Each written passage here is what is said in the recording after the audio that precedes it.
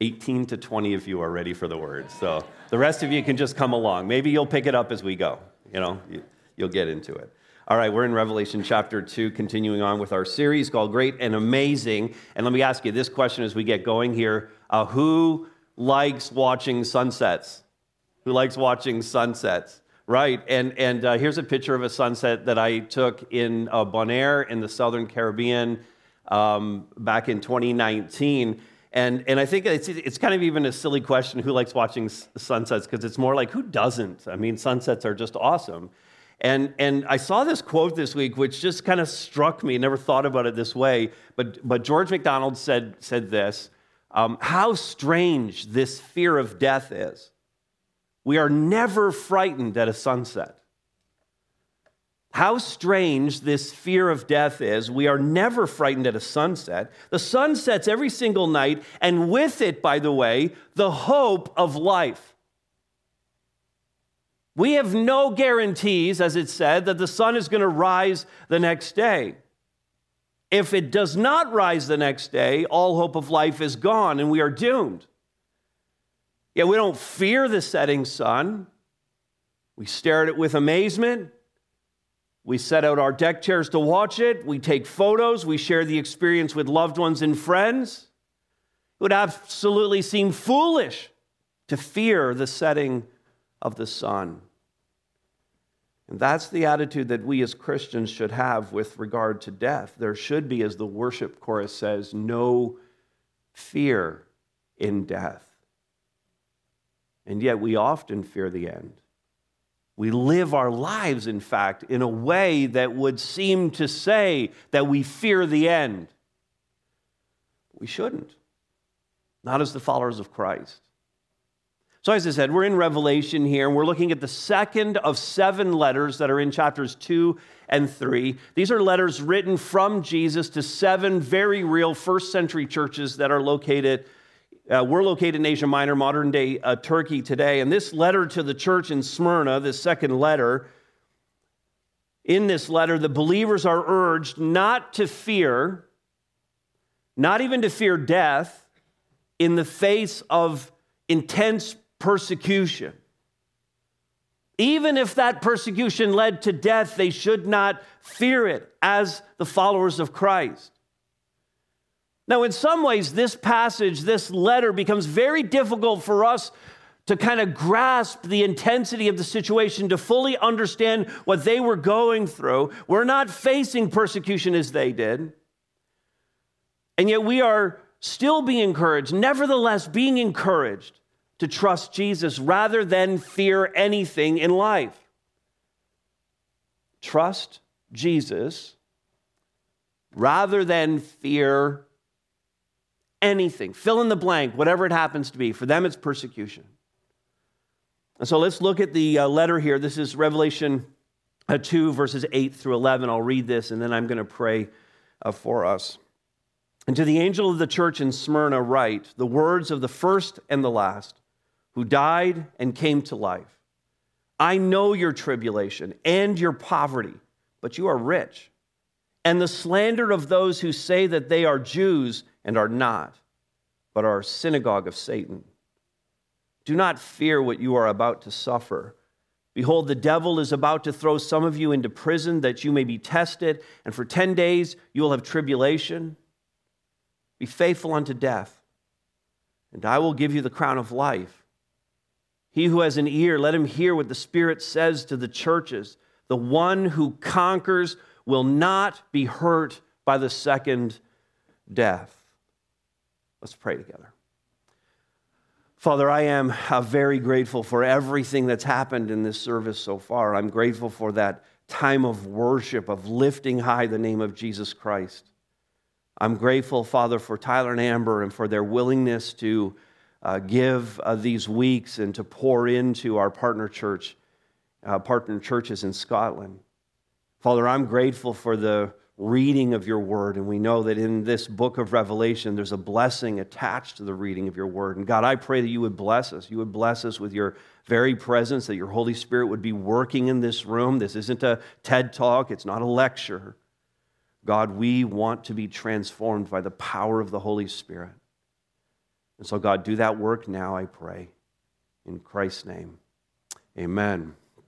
Amen. Do we have more than 18 to 20 with us now? All right, here we go. On the screen and in your notes, Jesus is the first and the last and was raised from the dead, and so we must not fear. Now, before we get into the actual outline, the points that we have to look at today, the letter starts as the first letter did with this address, this ascription to the angel of the church in Smyrna, right? The words of the first and the last. We get this description of Jesus that heads up each of these letters. Everything that Jesus is going to write to them is rooted in the truth that he's teaching about himself. And in this case, these are the words of the first and the last. These are the words of God, who is the originator of everything, God who is the end of all things. And we need to understand that as the origin and as the end, that everything in between those two things is no less in his control than the beginning and the end of all things. Everything is under God's complete and sovereign control. And I hope we believe that at a base level. As we look at everything else, we have to believe that God is in control. Beyond that, he reminds them that he died and came to life, crucified and resurrected.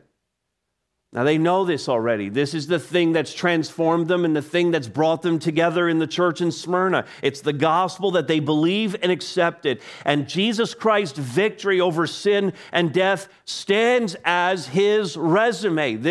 He's putting forth his CV, his credentials. This is who I am. This is what I've done. And this is why you need to hear the thing that I'm saying to you in this letter. And Jesus is compelling them with this. Look down to verse 10 for a moment and just underline these three words. Do not fear. Not so much a command, not so much an imperative for fearful people. It's not helpful to just command them to not fear, but more of an exhortation, an encouragement, something that's acknowledging, in fact, this is your current state. I understand it, and I want to move you to a better place. Literally, do not fear could be translated, stop being afraid. They're already facing it. And Jesus is entering into their situation and encouraging them not to fear. And fear is such an enemy to us. Why? Because fear is an emotion. It's a strong emotion, in fact. That God created us as emotive beings. We have emotion. They're from him. Emotions are good, but emotions should never lead. Never lead. Never govern our actions. And fear is a strong emotion that can lead us in a certain direction and impairs our rationality, impairs our thinking. In fact, we could say that fear fuels other emotions. Fear fuels anger and rage. Fear fuels even worry and anxiety, these are like the seeds of fear in our lives. The first emotional reaction, in fact, in the garden, when sin entered into the world, the first emotion was fear. We hid ourselves. We were afraid.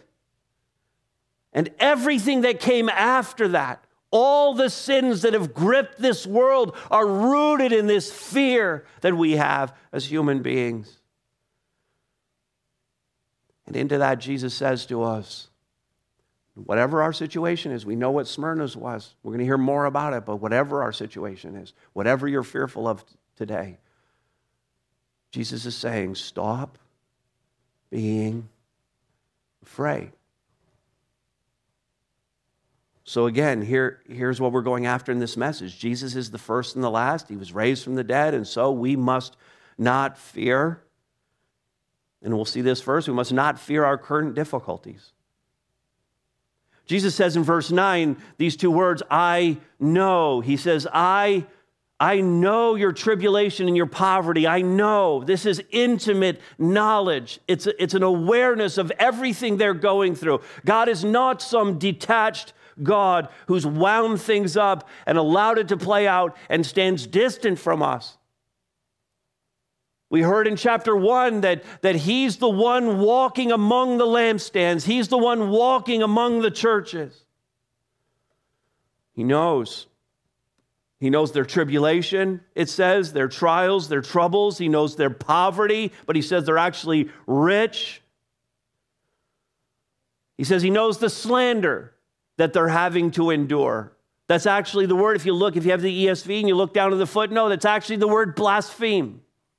He knows that people are blaspheming them, defaming them. Now listen, Jesus is very interested in this because when you blaspheme God's people, you blaspheme God. When you defame God's people, you defame God. And all of this coming from, and here's the source of the persecution. All of this coming from people who say that they are Jews. When he says that, what he means is they're believing that they are God's people. We're God's people. They had lost that at the crucifixion of Christ. Who say that they are Jews, they say they're God's people, and Jesus says, you are not God's people, but in fact, you're a synagogue of Satan. No punches pulled by Jesus, right? He just lays them out. You're a synagogue of Satan. Now, don't miss the double irony that's going on here. At ground level, it looks like the Christians are poor and the persecutors are in the place of power and influence as God's own people.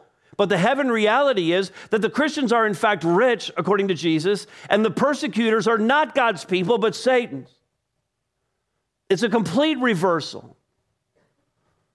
They have it wrong in every possible way. Now, a historical note here that helps us understand exactly what's going on in Smyrna with this letter is that Jews enjoyed freedom of religion in the Roman Empire. Christians did not. There came a moment in history where the Jews said finally, because Christians would still tend to gather in the temple in Jerusalem until 70 AD when it was destroyed, they would still gather in synagogues and seek to engage in discussion because, of course, Christianity flows from the fulfillment of prophecies in the Hebrew Scriptures. They would go to the synagogues and seek to reason with them, but then all Christians were expelled from all of the synagogues. Then some Jews, not all, some went a step further to seek to discredit the church before Roman officials, not wanting to lose their own special status with Rome. They decided, you know what we'll do? We'll expose the Christians because they might be threatening our thing.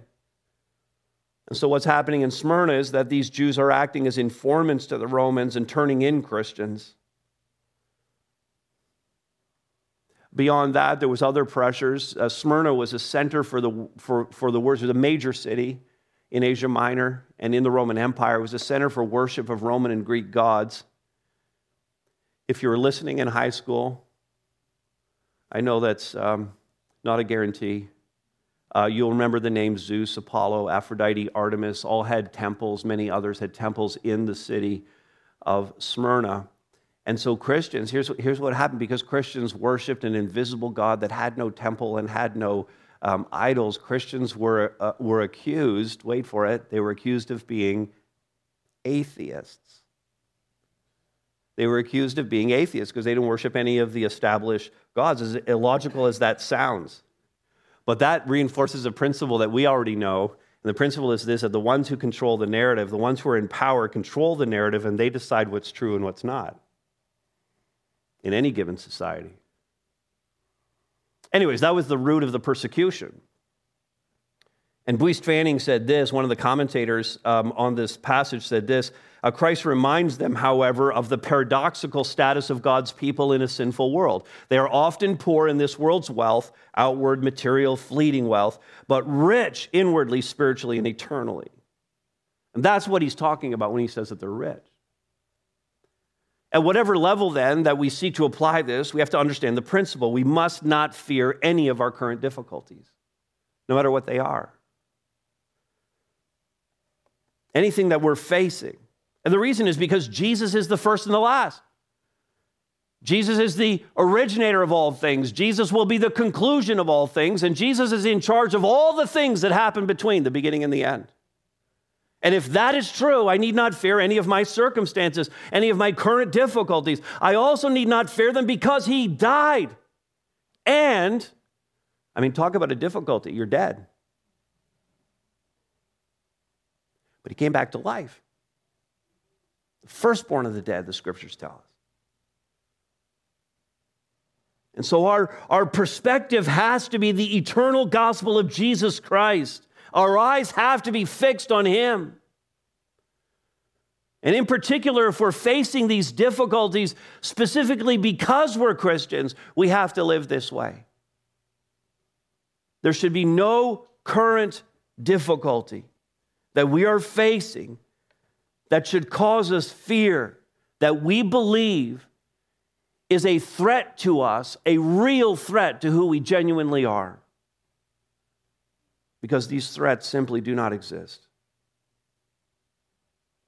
So that speaks to our present, our current difficulties. But secondly, we should not fear our future path. We think that we would like to know the future. We think that we would like to know the future. But really, we would only like to know the future if it is a good future. And that pertains to this letter, because the folks in Smyrna received advance notice of their future. So excited. We're going to find out what comes up next, guys. We're going to get to know the future.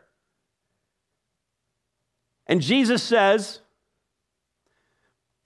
hashtag be careful what you ask for.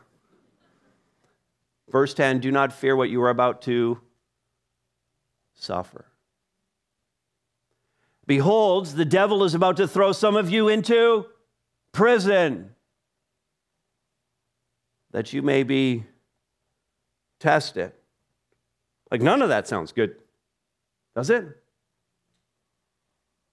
Now, what I noticed in this phrase, in this verse, that we see both the devil's purposes and God's purposes in the one verse. And this is a wonderful thing to note and just to keep in our minds when we're going through difficult seasons, or even when we're going through seasons of blessing. Please understand, Satan has his purposes, which are to get you to abandon your faith through blessing or difficulty. In every circumstance you go through in life, Satan has his purposes, and it is to get you to abandon your faith. And God also, in every circumstance, has his purpose, and that is to test our faith and to grow it. Jesus goes on to say, and for 10 days you will have tribulation. You go, well, 10, that's not so bad. Just knock those off the calendar. 10, we're at 9. Tomorrow it's all over. Only it's not 10, is it? It's Revelation. Numbers are going to mess with us all through this book. I was telling you, but it's a very figurative number. God conveys a message here that the tribulation it's 10, it's temporary. It's not 11, it's 10. But then 10 being a number of perfection, it's a perfect length of time for this persecution and this suffering, the perfect number of days to accomplish God's will. Now again, I, like you, want to know the future, but not if it involves hardship. I mean, I'm on the Make My Life Better program. Any other confessors? I can only assume the rest of you are on the Make My Life Worse program. Go ahead and pray that tonight. I dare you. Bring it, God. Is that what you're praying? You people that didn't raise your hand? Just bring it. Now, I'm on the Make My Life Better program, but here's what Grant Osborne said. There are no promises of an easy life in Scripture. None. Not one. Zero. Not on this side of eternity. Instead, there are promises of divine comfort and blessing in the midst of suffering. And so if you're praying to God, God, bring it, because what I want from you, what I want is comfort. What I want is blessing. And if the best way to get that is for me to go through difficulties, then bring it. That's the Christian life. But we're so soft. I mean, how am I to identify with the believers in Smyrna? The biggest problem that Cheryl and I have faced so far this weekend is that we couldn't find Duncan Hines lemon cake mix. And we had to go to 4 grocery stores before we found it, and then it was Betty Crocker.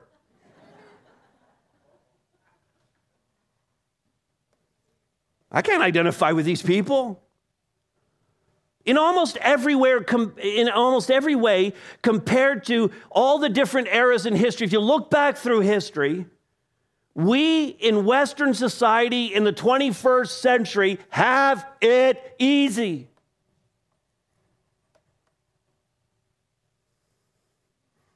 We have wealth. We have food. We only went to 4 grocery stores to find lemon cake mix.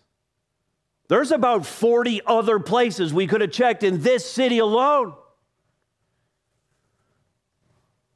We have peace. We have health care.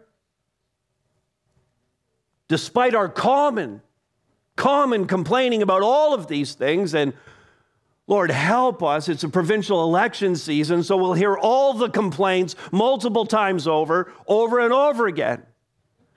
We don't really have that much to complain about, do we?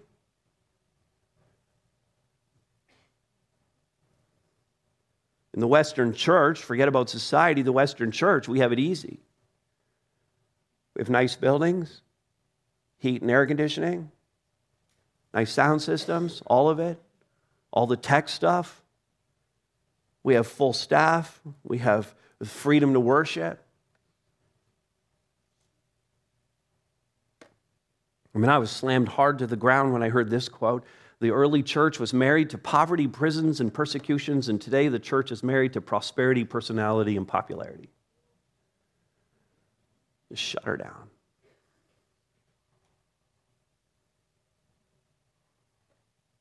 So what if God revealed a future to us and it wasn't by our standard a good reveal,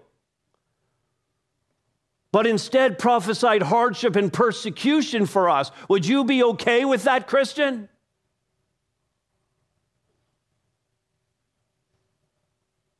Would you still come? Identify? Would you be part of it? Let's lock in some principles that are going to help us manage the future, no matter what it is. Here's a few things if you want to write these down to prepare for whatever the future holds, whether it's persecution or increased blessing, whatever it is. I will take nothing I have now for granted. I will take nothing I have now for granted. What I have today is a gift from God, amen? Everything I have today, everything that helped me get here this morning is a gift from God. I don't believe I deserve any of it. I don't believe that anything I have in my life I have earned, none of it.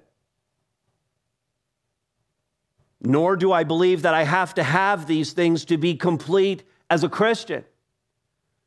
Nor do I believe that we have to have all the blessings that we have as a church in order to be a church. Don't need a website, don't need a building, don't need a big staff, don't need any of these things to be a church. So I'm going to take nothing I have now for granted. Secondly, I will not exaggerate my current situation, my current difficulties. We are so good at exaggerating our situations. We are not currently living in Canada in the 21st century in a time of persecution. We are not.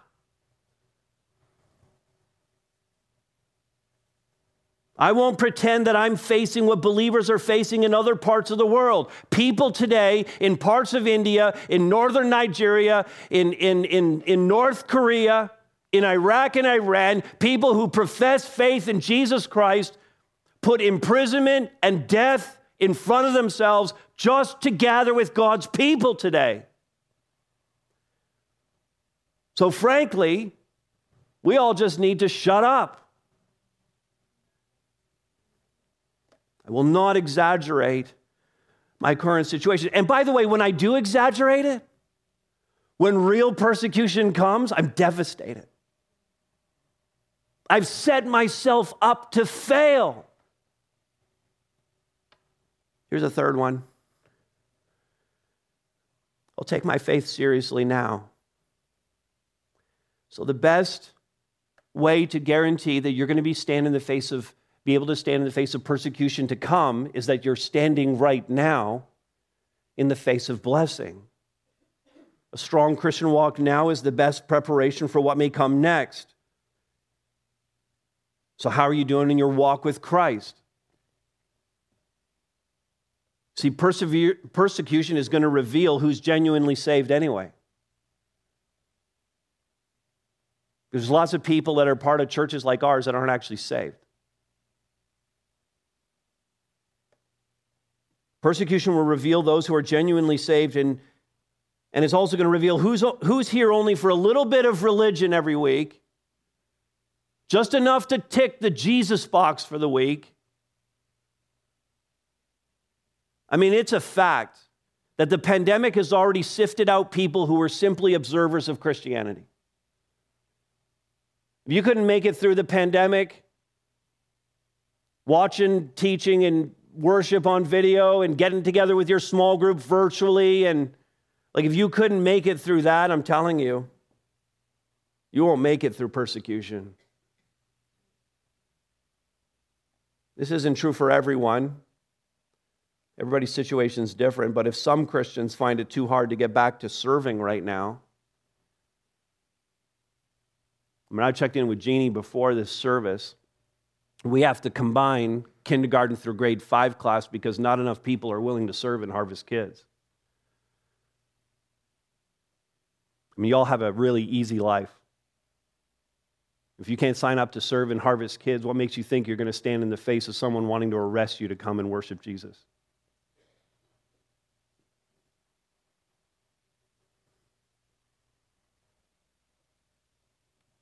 Some Christians find it too hard to get back to serving, too hard to get back to giving, too hard to get back to worship, too hard to get back to fellowship post-pandemic, to get together with their small group. What makes us think, if these things are hard, that we will stand in the face of increased and intense, very real persecution in the future?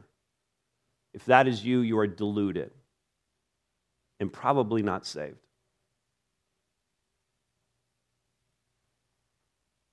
So lock these things in.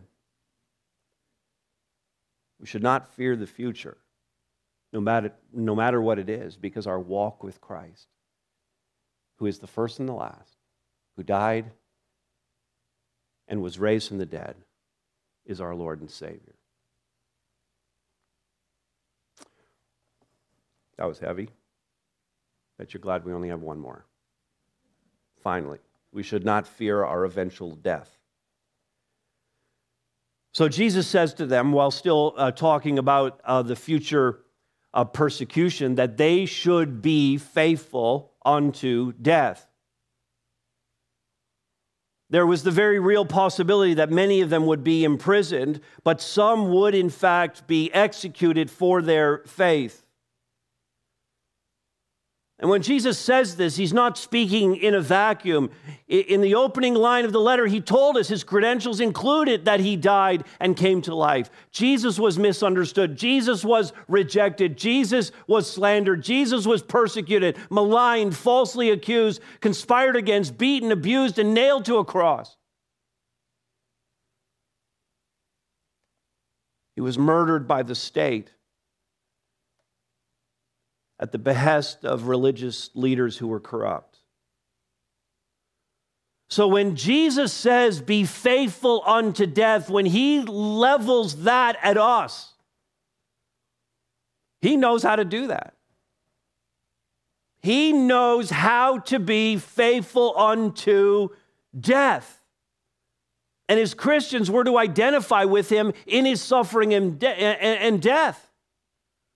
And in fact, if you don't mind, this is the rapid round right now. I'm going to give you 5 verses that build a case for this. Jesus said the first 2, Mark 8, if anyone would come after me, let him deny himself and take up his cross and follow me.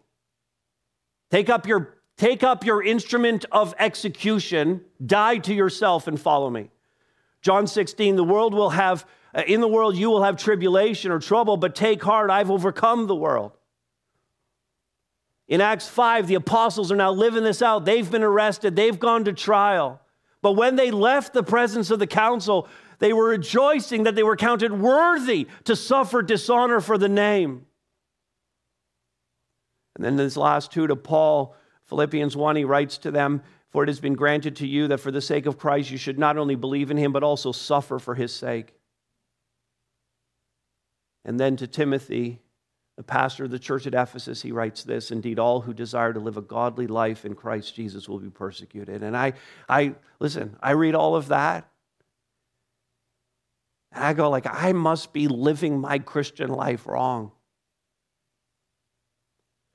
I mean, I've given my life to serve Jesus Christ vocationally. And I look at these verses and I think I'm doing something wrong. That I haven't figured out the Christian life at all after all these years. And I'm asking myself the hard questions. Would I lose everything for Jesus? Would I die for Jesus?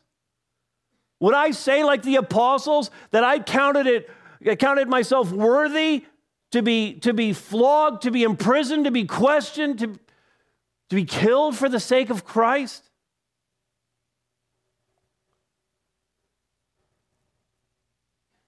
See, somehow we've reduced our Christianity to palatable little portions.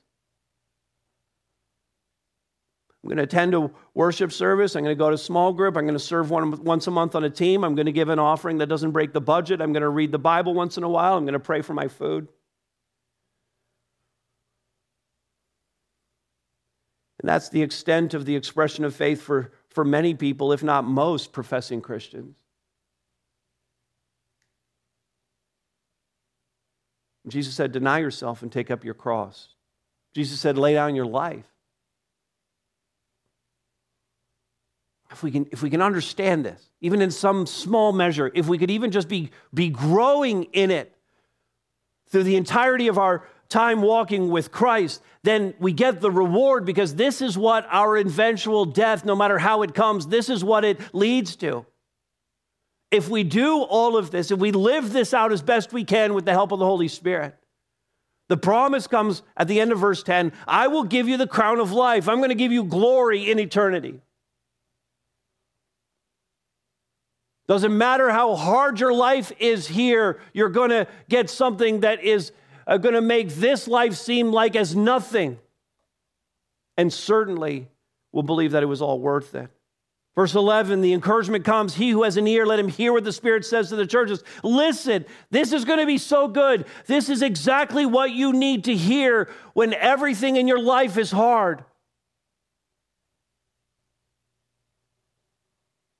This final incredible guarantee comes, the one who conquers, the one who, in the context of this letter, the conqueror is the one who does not fear. The conqueror is the one who is faithful unto death. The one who conquers will not be hurt by the second death. You may be hurt by the first death. That's physical death. That's going to happen to everybody here. Everybody's going to suffer the first death unless Jesus comes back. But to have the guarantee that we will not be hurt by the second death, spiritual death, eternal separation from God, that second death can't touch this because I'm in Christ. That we're assured of the crown of life by Jesus himself. And if we get this, if we really understand that this is what's in front of us, guaranteed, we will not fear anything. There'll be no room for fear in our lives. It's going to get crowded out by the intensity of our faith in Jesus Christ. That's the message of this letter.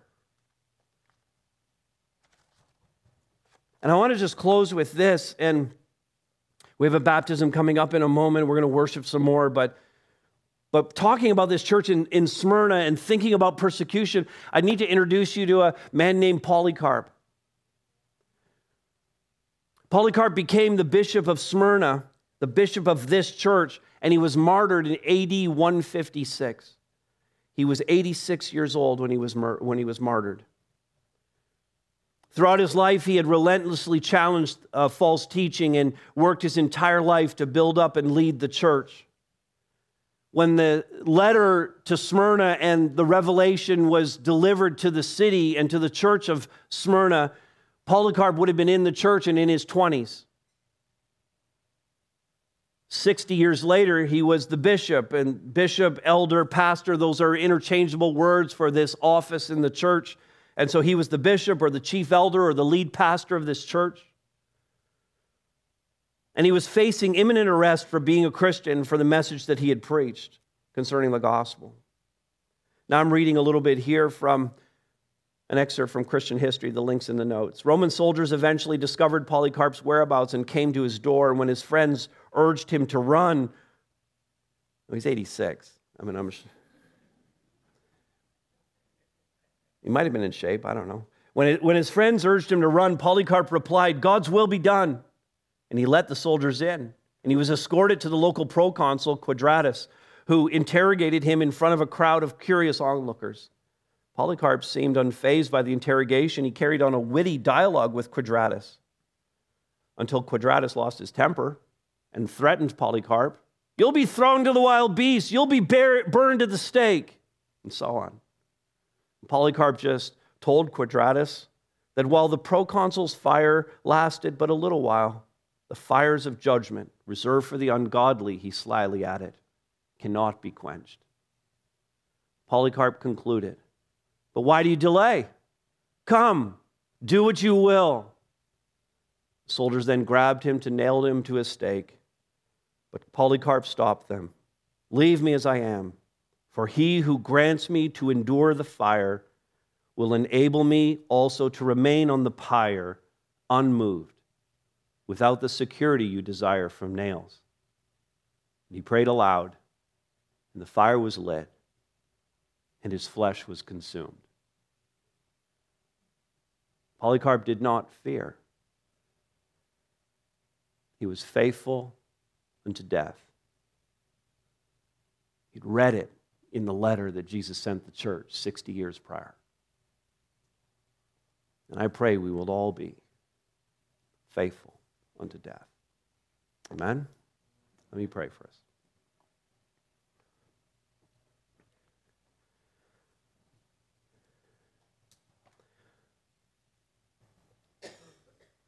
Father, it's really difficult even to come to the end of a message like this and to know exactly what to pray. And I would offer only that your Holy Spirit would work in the heart of each one who's listening here in the room and on the live stream.